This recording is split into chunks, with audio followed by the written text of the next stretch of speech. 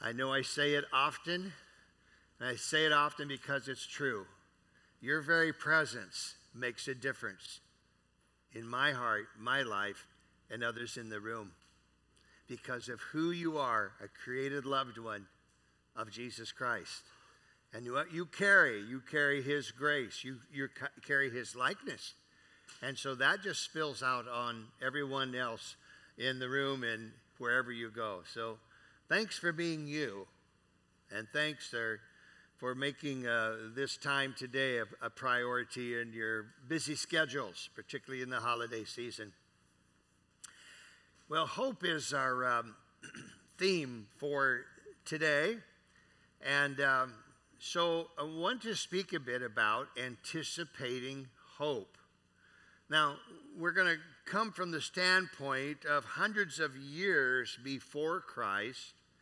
Well, it takes us to Isaiah the prophet, who in chapter 9 said, "The people who are walking in darkness have seen a great light." I really love his prophetic perspective because he didn't just prophesy darkness, which was already a reality, but he prophesied that in the darkness there are people who will see a great light. Dwellers in a land of death's shade, light has shone upon them. Thou hast multiplied the nation, thou hast made great its joy. They have joyed before thee as the joy in harvest. So here's Isaiah the prophet, and he has both natural eyes to see the condition of his world, in so much as he had awareness of it that time, but he also had spiritual insight. And this is what God releases within a prophet, for example, is to be able to see beyond the natural eye and to be able to discern and hear the voice of the Lord and that which is to come. So I'm so grateful for those who walk in the office of a prophet, and because they have a bigger picture in that. But the reality is that God grants that insight to each and every person. It's just that prophets seem to have more of an acute awareness of, and sometimes they just go a little deeper or a little farther into the future. But we're privileged to be able to have hope. And that's something that's infused into us by the Lord himself, by his Spirit. I want to talk about, there's three basic thoughts that I want to just share a bit about. The first is darkness.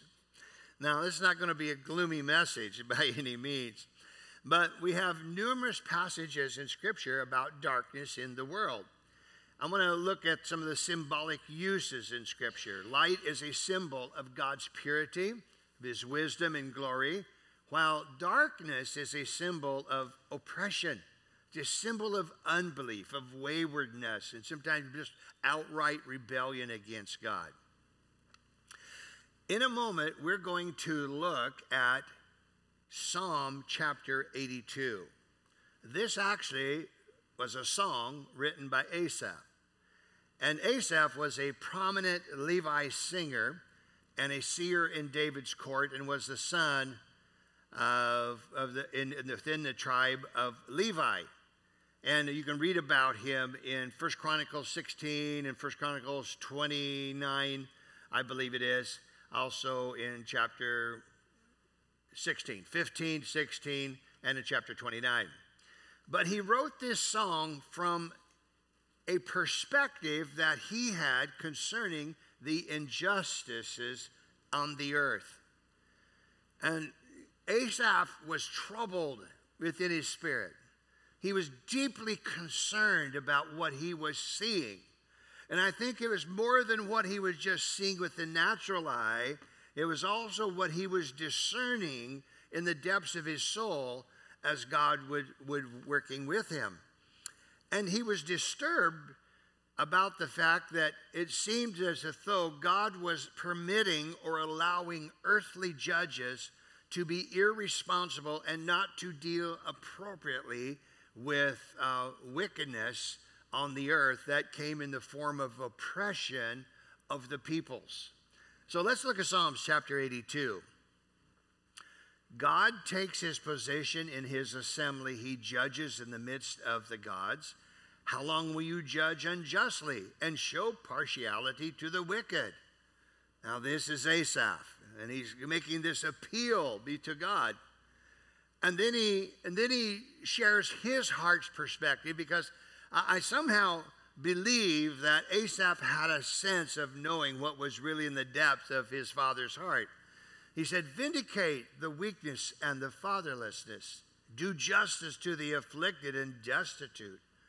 Rescue the weak and needy. Save them from the hand of the wicked. They do not know, nor do they understand. They walk around in darkness. All the foundations of the earth are shaken. And I said, you are gods, and all of you are sons of the Most High. Nevertheless, you will die like men and fall like one of the princes. Arise, God, judge the earth, for you possess all the nations. Asaph is expressing his deepest feelings and what he felt about the injustices upon the earth. People in darkness, people living under oppression. And he's making an appeal for social justice, that would be from heaven's perspective, to deal with earthly judges who would show mercy and deliverance to the oppressed. I think Asaph, actually has a perspective through the lens of the heart of Father God, who loves and cares for his kids and rescues his children who are victims of it. It's interesting, and we won't turn to the Gospels today, but when we read the Gospels according to Matthew, Mark, Luke, and John, what we see is Jesus very concerned about the injustices of the world. He was so deeply troubled by segregation and oppression of women. And he blew away the minds of the religious community of his day in the way that he showed honor to the ladies of the hour. And he was troubled by the socioeconomic injustice, the racial prejudices, political oppression, religious judgments that would come from those who even knew the scriptures the most. And they brought about oppression, even with their good intentions of wanting everybody to be holy before the Lord. There was this weighty heaviness upon the people of Christ's day. Luke chapter 4, Jesus makes this annunciation, and he reaches back again to Isaiah the prophet, but he's personalizing the prophet's scripture. And he says, the Spirit of the Lord is upon me, because he's anointed me to bring good news to the poor. He has sent me to proclaim release to the captives and recovery of sight to the blind, to let the oppressed go free, to proclaim the year of the Lord's favor. Christ understood that his primary mission was to come and to reveal the heart of the Heavenly Father. Father, Son, and Holy Spirit were united together, and there was this seamless flow of life throughout the varied expressions of the Father, the Son, and the Holy Spirit. Now, until we learn better how to understand Scripture, there can appear to be a contradiction. When you look at different passages of Scripture in the Bible, on one hand, you've got God saying, I want you to go kill all the men, women, and babies of the city. And it's like, what? What's with that? Because it is an absolute contrast and in sharp contradiction to what Jesus said and what Jesus spoke and what he modeled, okay? But we learn to, as we grow, we learn to kind of harmonize those difficult passages with the reality of who Christ was, because we do know this, that Christ was the exact representation of our Heavenly Father. So when Jesus speaks and points out the oppression, and he says, this is my mission, to seek and save the lost. My mission is to do what? To liberate the prisoners and the captives, those whose hearts had been captivated by religious, what should I say, strongholds. And so Jesus was saying, I'm here to do the work of the Father and to bring freedom. Now, if we could, I want to reach back again into the Old Testament. So when we do that, we're not going backwards. What we're doing is looking at what was prophetically foretold in the Old Testament scriptures, and then which that was revealed and made manifest in the New Testament scriptures. Let's reach back again to a psalm. This time is Psalm 107. Psalm 107, we have, once again, this psalm reflects the heart of our Father. Give thanks to the Lord, for he is good. His mercy is everlasting. The redeemed of the Lord shall say so, those whom he has redeemed from the hand of the enemy, gathered from the lands, from the east and from the west, from the north and from the south. They wandered in the wilderness in a desert region, and they did not find a way to an inhabited city. Now he's speaking of Israel here, who had been held captive in Egypt, and God in his wonderful grace and deliverance had released them from the hand of the Egyptians to go to the desert to worship, but to continue on and possess their land of promise as was given to them. In verse 4, they wandered in the wilderness in a desert region. They did not find a way to an inhabited city. They were hungry and thirsty. Their souls felt weak within them. You sense the compassion here coming through the psalmist. And he says, they cried to the Lord in their trouble, and he saved them from their distress. He also had them walk on a straight way to go to an inhabited city. They shall give thanks to the Lord for his mercy and for his wonders to the Son of mankind. For he has satisfied the thirsty soul. He has filled the hungry soul with what is good. Verse 10, there were those who lived in darkness. Here we have this term used again, and it's actually used multiple times throughout the scriptures, Old and New Testaments. And the psalmist said, there were those who lived in darkness and in the shadow of death, prisoners in misery and chains. Because they had rebelled against the words of God, they rejected the plan of the Most High. Now, well, let's go on. Verse 12, therefore he humbled their heart with labor. They stumbled. There was no one to help. Then they cried out to the Lord in their trouble, and he saved them from their distress. He brought them out of darkness and the shadow of death. He broke their bands, and they shall give thanks to the Lord for his mercy and for the wonders to the sons of mankind. Israel suffered in darkness for 40 years. They allowed doubt and they allowed unbelief to consume their thinking. They were overwhelmed with what they saw and perceived as giants in the land that God had promised them. And they reasoned in their minds why it wouldn't work and how that they would literally be eliminated if they took those steps, even though God had promised them. And so we have numerous references where the term darkness is used, but here's what I love in verse 13, we just read it. But our loving, merciful Father, he came to them in their darkness, and he came with love, and he came with a heart to restore them to a place of faith and trust. This seems to be true of the nature of our God again and again. We see it throughout the different texts within the Bible. Where humanity is snared in darkness, you have the loving mercy of God that comes to reveal himself to us in our darkness. He doesn't somehow look at humanity in darkness and just throw a long rope or chain into the midst and snag a few and pull you out of darkness, but rather he enters our darkness. Father, Son, and Holy Spirit are not afraid of the darkness of our own hearts or the darkness within our world. They do not fear darkness You remember Jesus conquered death, right? He conquered death at the cross. And we see in the Old Testament, knowing prophetically the Christ who would conquer death and sin, there was no fear then, because wherever there is perfected and absolute love, there is no fear. So Father wasn't concerned about the darkness. Now I want to slip into the New Testament now to further illustrate this. 2 Corinthians chapter 4, verse 3 to 6.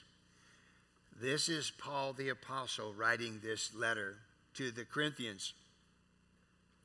And he said, even if our gospel is veiled, it is veiled to those who are perishing.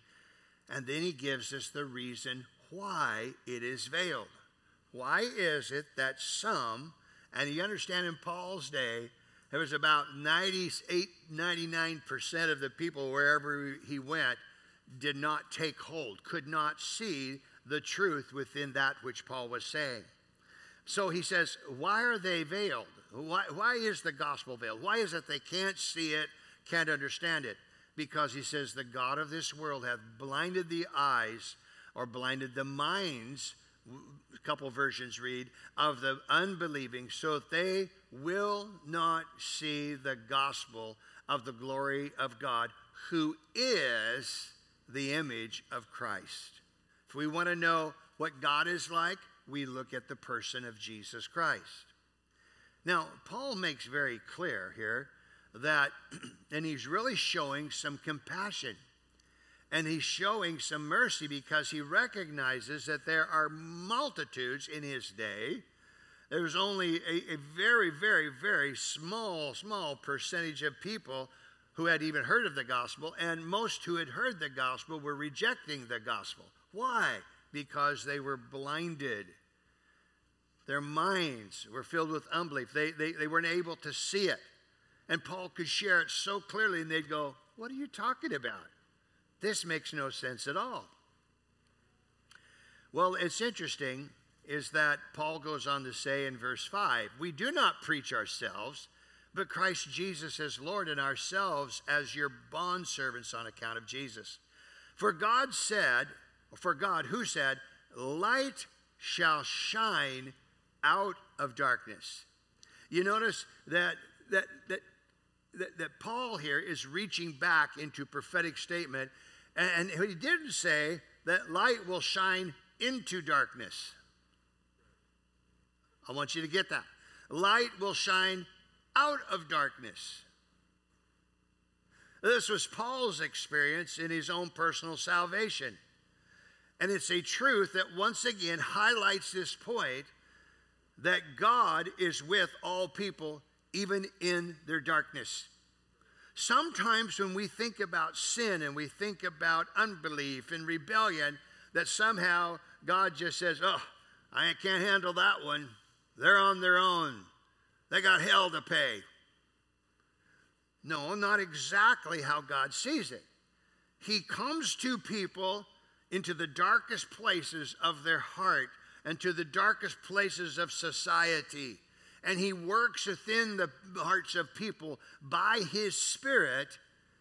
And eventually the light comes on. And now you have light shining where? Out of or in the midst of darkness. Did you know that the word mercy is used about 300 times in the Old Testament, depending which translation you use, and right at 40 times in the New Testament? And there are multiple references about humanity being prisoners of oppression, lost sheep going their own way. But across the board, we see the heart of our Heavenly Father looking at humanity as lost sheep. They are sheep who belong to Him, or you can't have a lost sheep if you don't have someone who's already a sheep, right? So they're lost sheep. They're out wandering around. They're not in the fold. They're not in the safety of Christ. But they are in many respects, victims of sin and evil.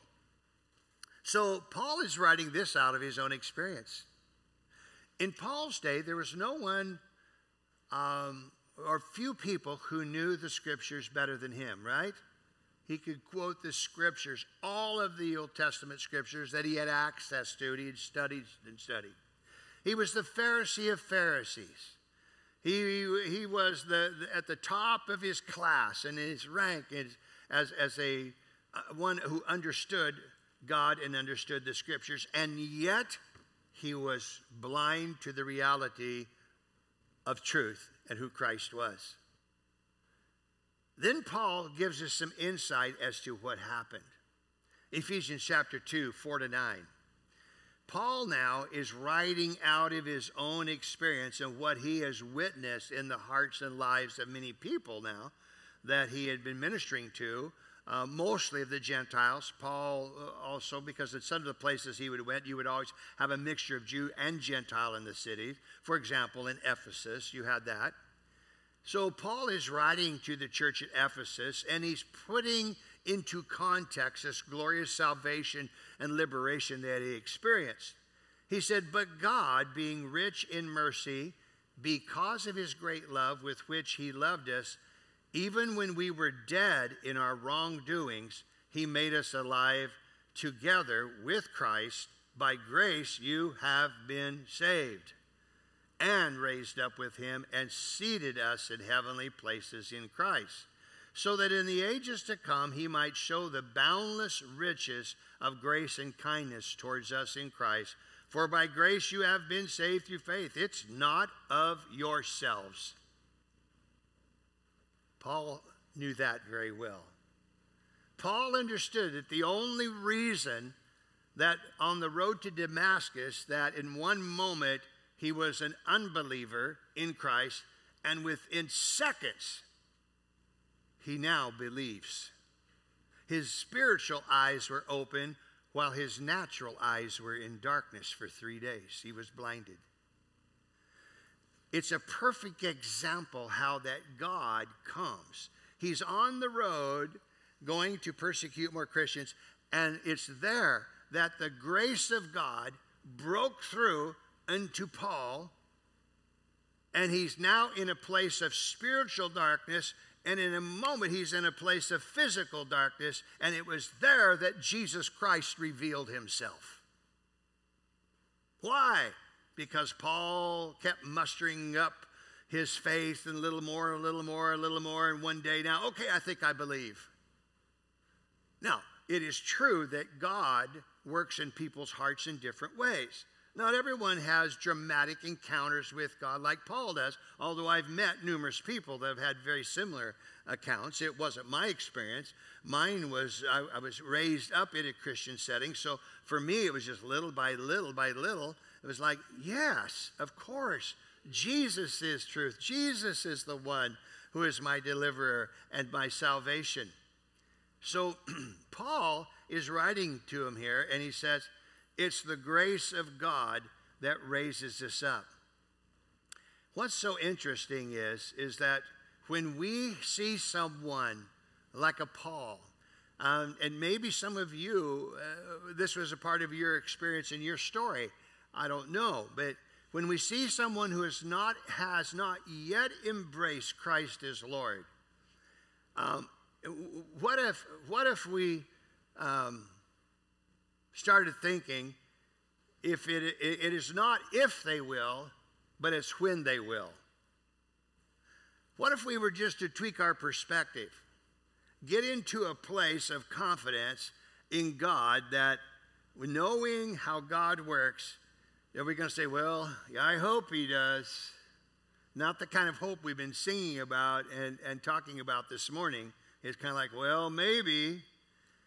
I wonder if God might just want to instill within us such a sense of confidence that God will. I don't know how, I don't know when, I don't know what the encounter, don't know what the experience is going to be, but I'm going to pray for that individual soul. I'm going to declare salvation over his life in Jesus' name. Going to declare the goodness of God and the revealed Christ in the hearts of my kids, my grandkids, my neighbors, because I've got confidence in the grace of God. Surprising hope. And we all love and rejoice at those surprises along the journey, don't we? When you see that someone says, hey, I've given my life to Christ Jesus, you go, wow. And sometimes you're secretly thinking, he's the last one I thought would take and take hold of the invitation of the Lord. You see, let's embrace Jesus Christ as an inclusionary Savior and corrective judge instead of an exclusionary Savior and a punitive judge. Now, I know we all actually believe that, but sometimes I think that we can lapse into perspectives of hopelessness because we become frustrated with a spouse who is not believing, with a child or grandchild who may be faltering in their walk with Jesus, and a neighbor or friend, and we can become frustrated and sometimes perhaps have hopelessness creep in.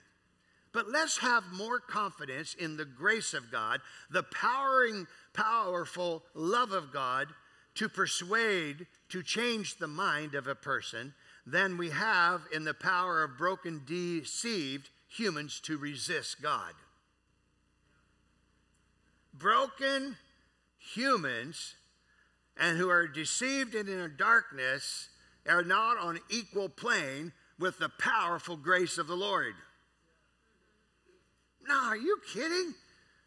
The deceived, and when any one of us are in a place of deception and we're blinded, and even somebody has shared with us again and again, but we're blinded. We're here wandering around. Then you have the omnipotent, sovereign God of the universe who has created all things through Christ, and he is present by his Spirit. Who do you suppose? Let's have confidence that the greater one will reveal himself. Let's go into the Christmas season with surprising hope and great confidence in the Lord. Well, our theme today is anticipating hope. We've talked a bit about the darkness of the world. I want to go to a second thought here for a few moments. The promise of the coming light.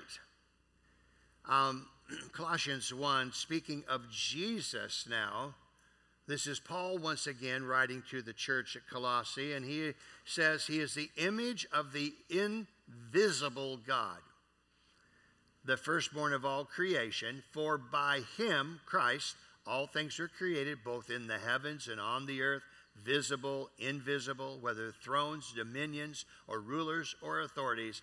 All things have been created through him and for him. He is before all things, and in him all things hold together. Now, we have what we commonly speak of. Theologians speak of this, and most of us have been around in the faith and walking within the life flow of Christianity. We understand that we refer to the coming of Christ as a babe in the manger and growing up and spending his 33 years and going to the cross. We refer to that as the incarnation, appropriately so. But when we look at a passage like this, God showed up through Christ's creation long before Christ actually came to earth in the form of a human. Because it was through him that all things were made and created. And so all that is visible are signs that are bits of the essence of who God is. That's why we get so excited in creation.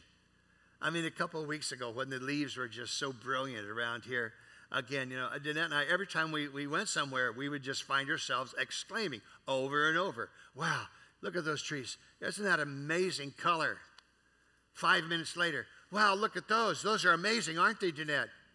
A minute later, Galen, look over there. Those are just amazing. The colors are so brilliant. And you just like in awe, and repeatedly you may give exclamation. And we do that when we go on hikes together, where it's a mountain hike or at the beach and such. That's because it is really a part of the manifestation and the essence of God himself through Christ as the creator of the universe. That's why the scriptures talk about rivers clapping their hands, mountains singing for joy. I remember a kid, when I would read those passages, I thought, that's kind of weird. Rivers clapping their hands. And what the psalmist caught long ago, that sometimes we don't even catch, having all of the rest of the scriptures before us and such, we go, yeah, that's really pretty out there. No, they are expressions, they are visible manifestations of the heart of God. Beauty is at the very heart and the essence of who God is. And he wires us with a sense of knowing that which is beautiful and of giving praise where we see beauty, and appropriately, of course, to God. Now, he speaks of the promise of the coming light. So we have him coming in creation, in one sense. And then Isaiah again, back 700 years, we're going to reach back again, where Isaiah 1 through 3 is pretty familiar to many believers. Arise and shine, for your light has come. The glory of the Lord hath risen upon you. For behold, darkness will cover the earth, and deep darkness the peoples. But the Lord will arise upon you. You see this, he's speaking in future tense because this was 700 years plus before Christ. And so he's seeing what will come into reality. The Lord will rise, his glory will appear upon you, nations will come to your light, and the kings to the brightness of your rising. This is a promise to the world, to all peoples in darkness. This promise wasn't just given prophetically to Israel, it is given to all people, including spiritual Israel, as Paul talks about, is given to all peoples, both Jew and Gentile, that there is a glorious light that is coming. And of course, we know that God so loved the world that Christ entered the world of darkness and took on human flesh. He took on that which he loved most. He became that which he loved most. He entered into our world in the midst of darkness. How many of you know that Jesus didn't wake up every day stressed out at the darkness around him and the darkness in other people? In him was light and life. He was without sin, right? He wasn't stressed out about it because there is this perfect love within the heart of the Father, the Son, and the Spirit, and they don't get stressed out. How about you and me? You just watch evening news and the old stress level just starts rising at the craziness and the darkness of humanity. And sometimes you just scratch your head. I can't believe what I just heard. How could any human, and it boggles the mind. And some of you guys here involved in law enforcement and corrections and such, and so you see things up close and personal that the rest of us don't even see. And it must be mind-boggling. And actually, I assume, can be stressful. But our Lord was never stressed out about it. He always lived with surprising hope. He knew that he was one who was manifesting the heart of the Father to humanity. So we have the darkness of the world. We have the promise of the coming light. And the last thought I'll share in our just last few minutes. The light is Christ Jesus, the hope of the world. John 1. I'm going to read this one from the NRSV, the New Revised Standard Version. In the beginning was the Word. The Word was with God. The Word was God. The Logos. He's speaking of Christ. Okay, he's not speaking of a Bible, although that was in the heart of God to reveal himself through the scriptures that he would give people. And of course, John is writing from the perspective, having already been privileged to be able to read the Old Testament scriptures. John is speaking by revelation of who Christ was, the Alpha and Omega, the one who always was.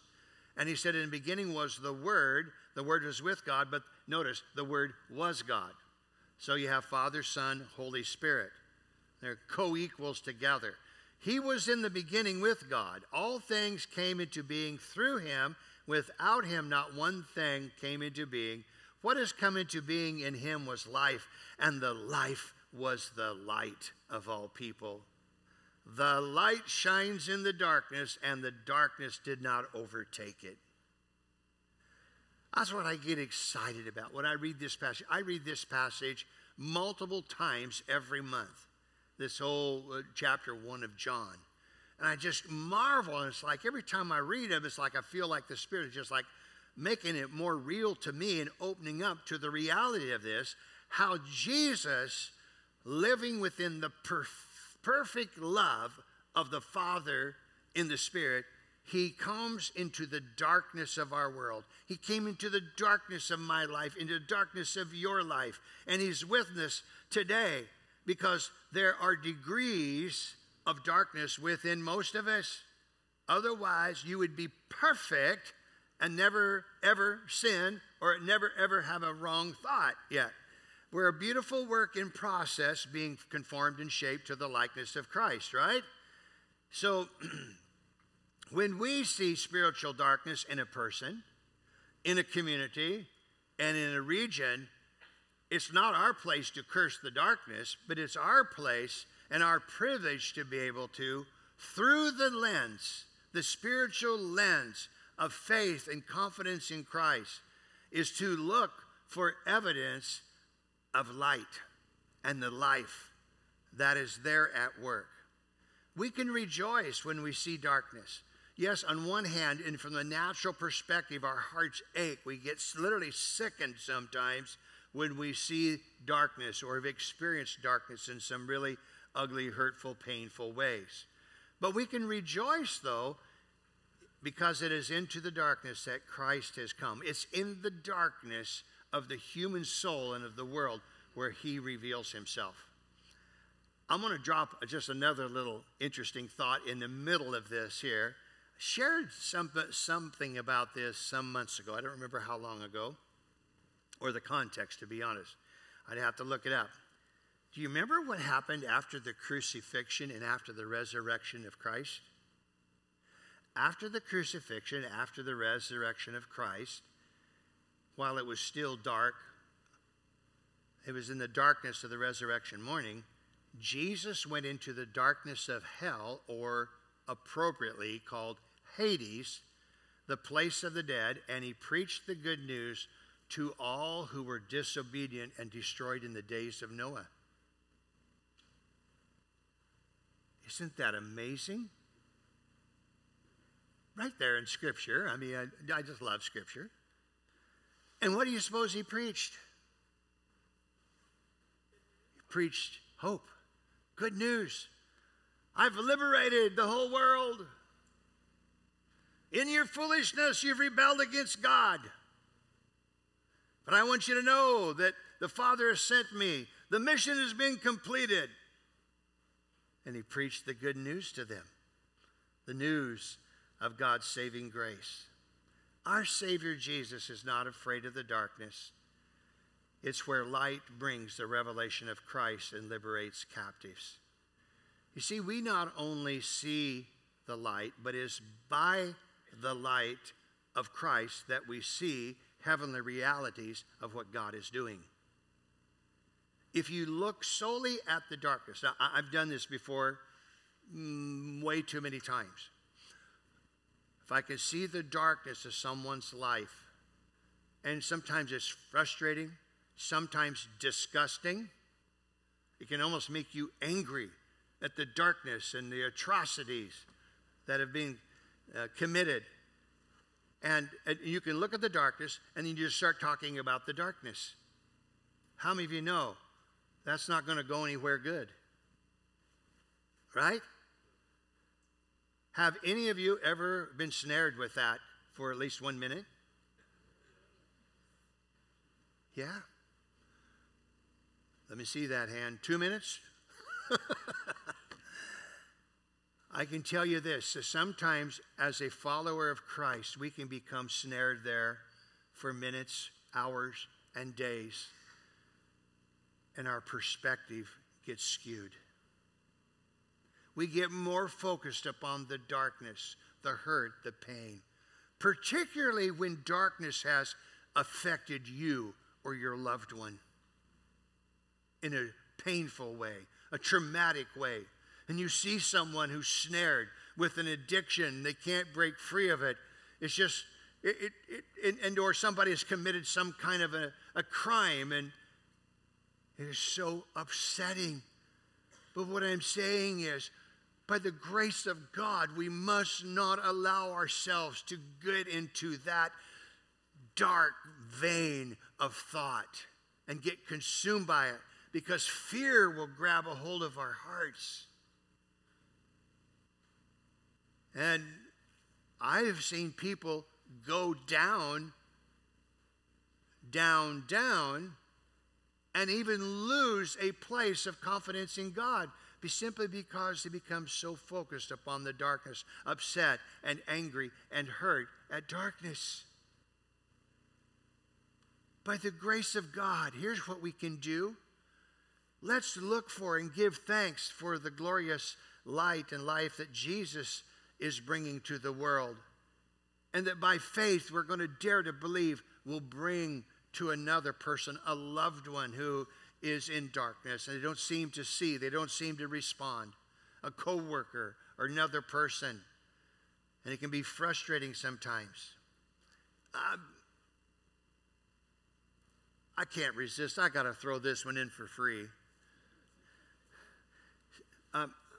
This is not real common, but I bumped into it, where sometimes a wonderful Christian person can really be feeling quite smug and maybe a bit lofty, that they have a gift of discernment because they can sense and feel when there's darkness in the heart of another person or a people or a city, and maybe all of the above is under the influence of a demon.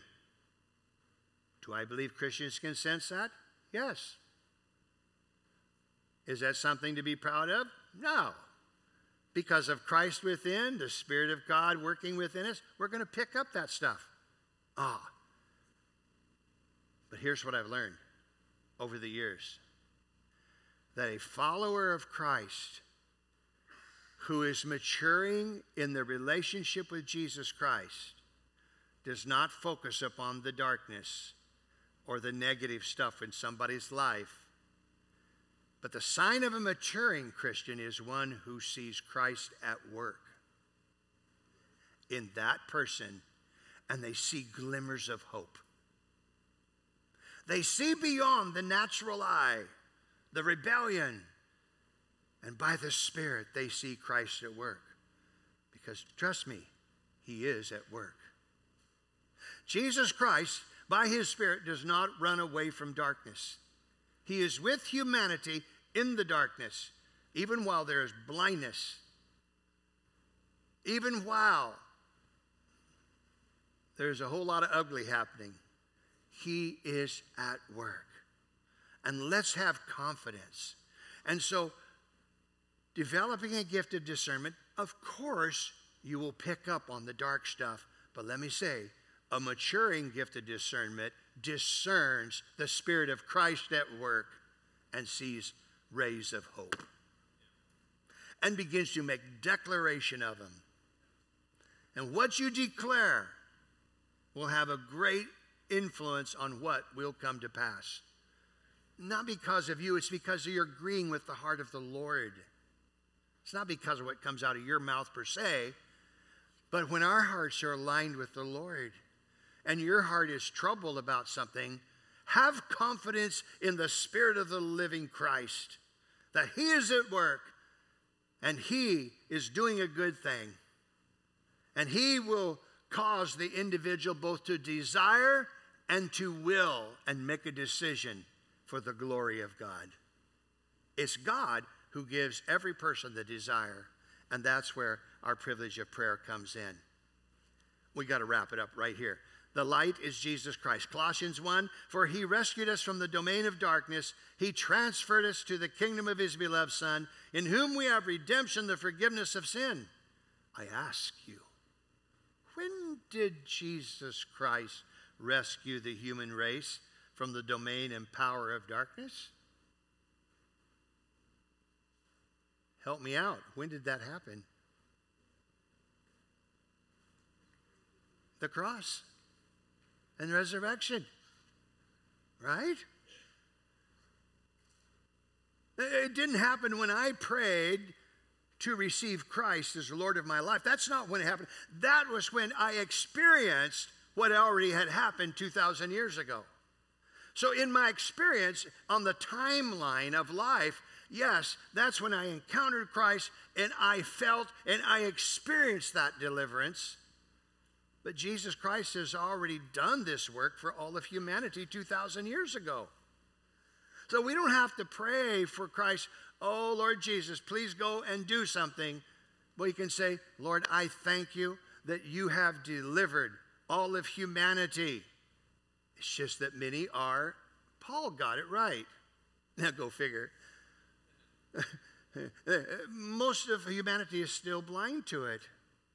So my prayer and confession is along this line. Thank you for what you've done for all of humanity, Lord. You broke the curse of death and sin, and you transferred the human race into the kingdom of your beloved Son. But there's such blindness. Open the eyes, oh God, by your Spirit. We agree with your heart that it's your will that Johnny and Billy be saved and experience Christ Jesus. We want them to experience the glory of the Lord.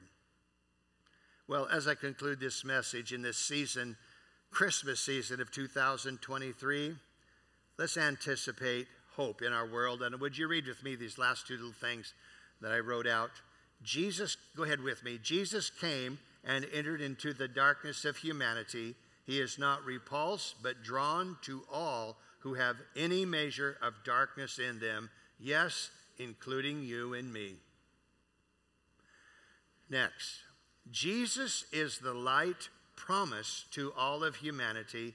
Let's ask the Lord to open our spiritual eyes and see rays of light in fellow humans around us and give praise to God for what he is doing. He is the Savior of all.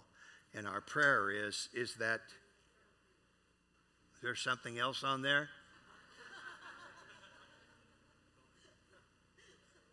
I like that line. Did you guys put that on there? I think that was the first version that I had sent to them, and I changed some things this morning, and I guess that got deleted.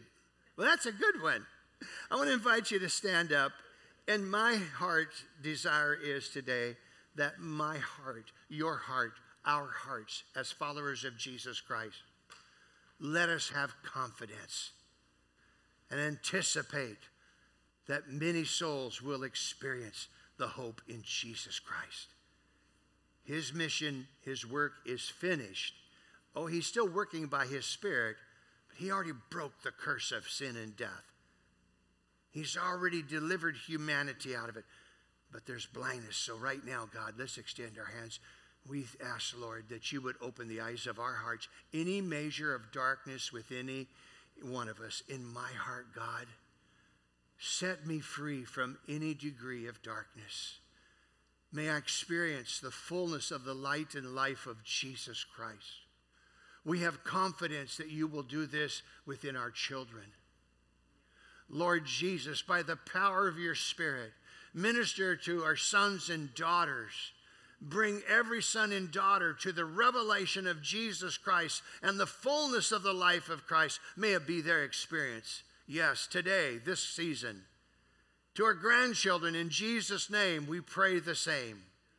For parents and brothers and sisters, aunts and uncles and other family members, may the glorious life and light of Jesus Christ be revealed and bring liberty and freedom of your salvation that you've provided.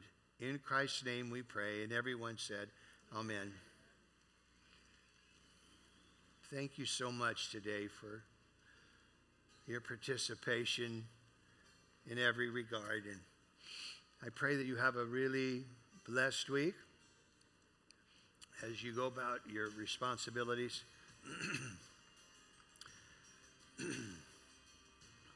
And go in the grace of God, I pray. Excuse me. God bless. God, have a drink. Ah.